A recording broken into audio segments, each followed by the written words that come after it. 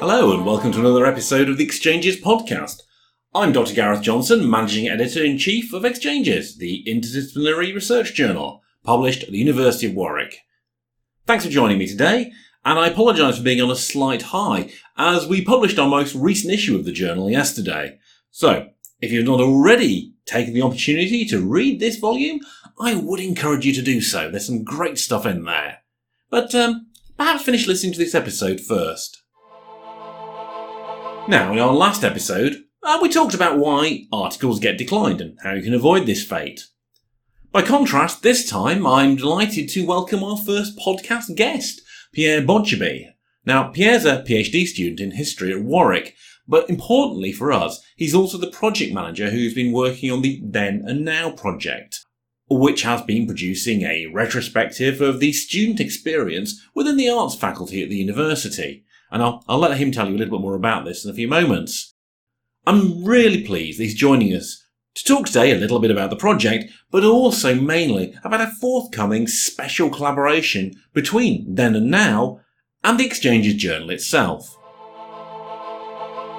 Hello Pierre, and thanks for joining us today, albeit over a video link, thanks to the ongoing pandemic precautions. Indeed. Well, thanks guys for having me. It's a pleasure.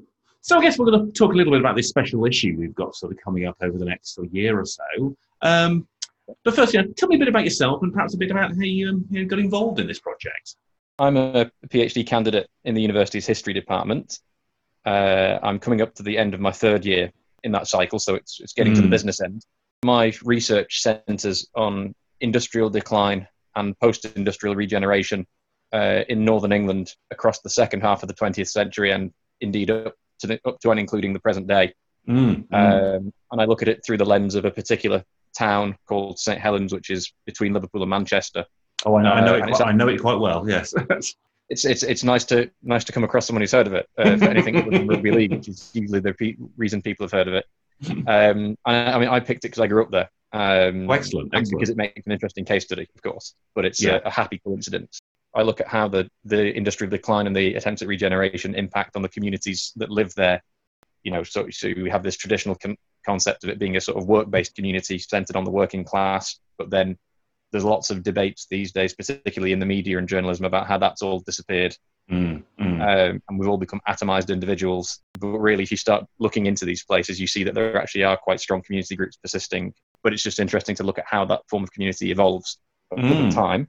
And that's interesting. So talking about sort of communities evolving over time, I can always feel this is perhaps a direct segue into this project, into the Then and Now work. I suppose so, actually, yes. And I think and one of the ways I look at those communities is I try and engage with the people who live in St Helens. So I've done interviews with some local residents and some local councillors. I've done some surveys and questionnaires with sixth form students. And it's because I do that sort of work that alongside my PhD, I do the administration for the university's oral history network. And that was my in to the project, because Catherine Woods, who founded the project, asked me to come along to a few meetings to help out the students who were doing the interviewing, to help them prepare their ethics forms and how to structure their interviews. And in fact, they did a sort of rehearsal interview with me that ended up being used in the project as well. But the main reason that I agreed to the interview in the first place was to give them a chance to test on a sort of live subject. But of course, having come to the meetings and sat through the meetings and seen all the different strings to the project, I got quite into it and so kept coming to the meetings. And so when Catherine revealed that she needed to leave the project because she was moving on to Goldsmiths University, I think she decided that it was the simplest way of replacing her was to hire me, because the students knew me, I knew about the project, and she, I suppose, also knew me by that point as well. And so that's how I ended up taking over as project leader in around April and bringing the project up to its online exhibition, which launched a few weeks ago. I'm guessing that launch is kind of one of the highlights, but have there been any other real exciting moments for you or for the students who've been involved in it? Personally, for me, one of the most exciting things is that it has been an entirely student-led project. Now, obviously, Catherine founded the project and she's not a student, but her role prior to leaving and then my role since taking over from her has been much more sort of managerial or supervisory. We haven't been at the coalface ourselves for the most part. We haven't been sat in the archives going through the documents. And so to have a project where the students picked what area of the project they wanted to focus on, the archives, the exhibition, the social media, worked together in their little teams and shared the work between themselves. For me, that was very exciting because you see, so apart from anything else, you see a massive enthusiasm for it from them. I don't think there's enough opportunity as yet for students to get involved in that kind of first-hand research.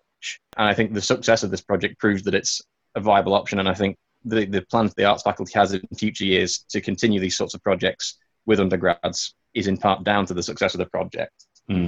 That's actually another highlight for me, is the fact that the success of the project means it's going to have a very concrete legacy in future years within the arts faculty. It's very exciting to have been part of a project that's almost overshot its objectives, not just achieved them, but gone beyond what was expected, to the point where the university are now really keen to kind of capitalize on the momentum and move that forward. I'm not wanting to preempt the special issue, but, is any sort of revelations that have come out from the research that sort of, raised your eyebrows a little bit, or little surprises or gems that were in there?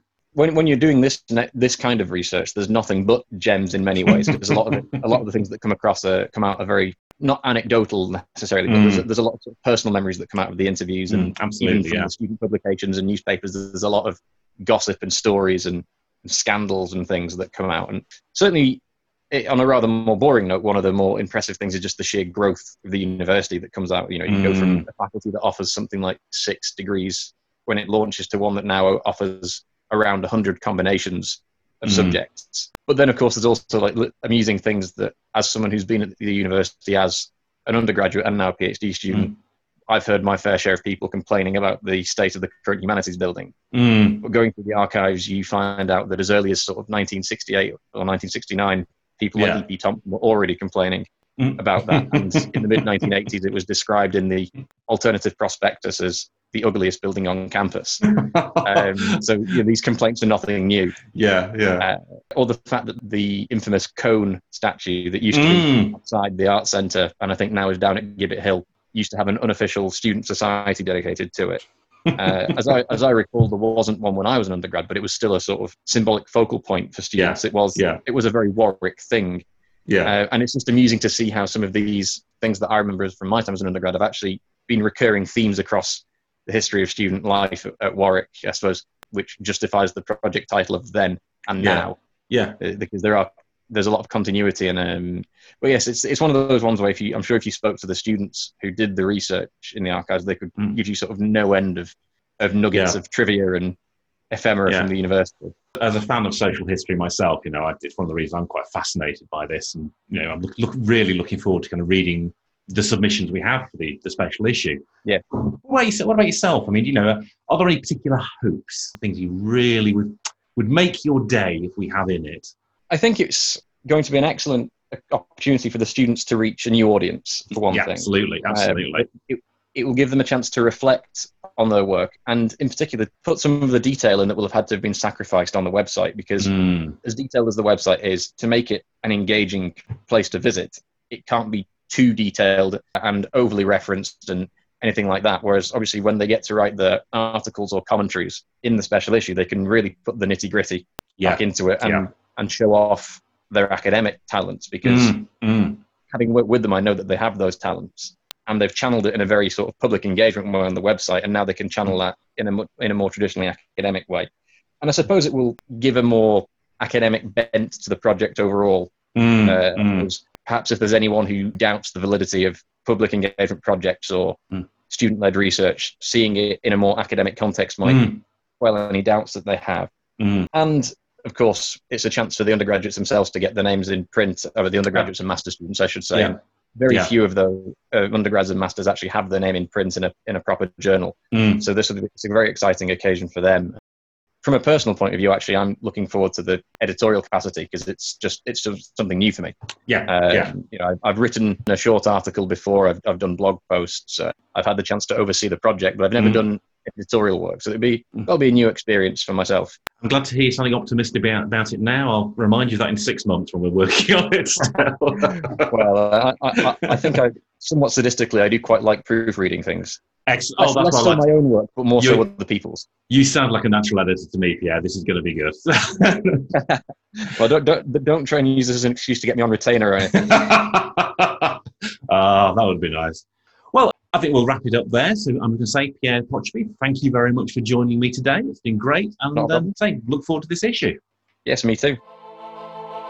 And my thanks to Pierre for being my very first guest on this podcast. Now, you can find out much more about the Then and Now Arts at Warwick project on the university's Faculty of Art web pages, including an opportunity to re-watch its online exhibition launch. Well worth a visit. For now, though, I'm Dr. Gareth Johnson, your host for this Exchanges Discourse podcast. I do hope you'll be joining us for the next episode, where I'll be taking a guided walk through our new issue and examining the various highlights. Remember, you can find out more about our journal at exchanges.warwick.ac.uk or by going to Twitter on exchangesIAS. Or if you'd like to get in touch with a question for the podcast or to discuss a potential submission, you can reach me via exchangesjournal@warwick.ac.uk. Don't forget to like, subscribe and share this podcast with your community too. And thanks for listening today.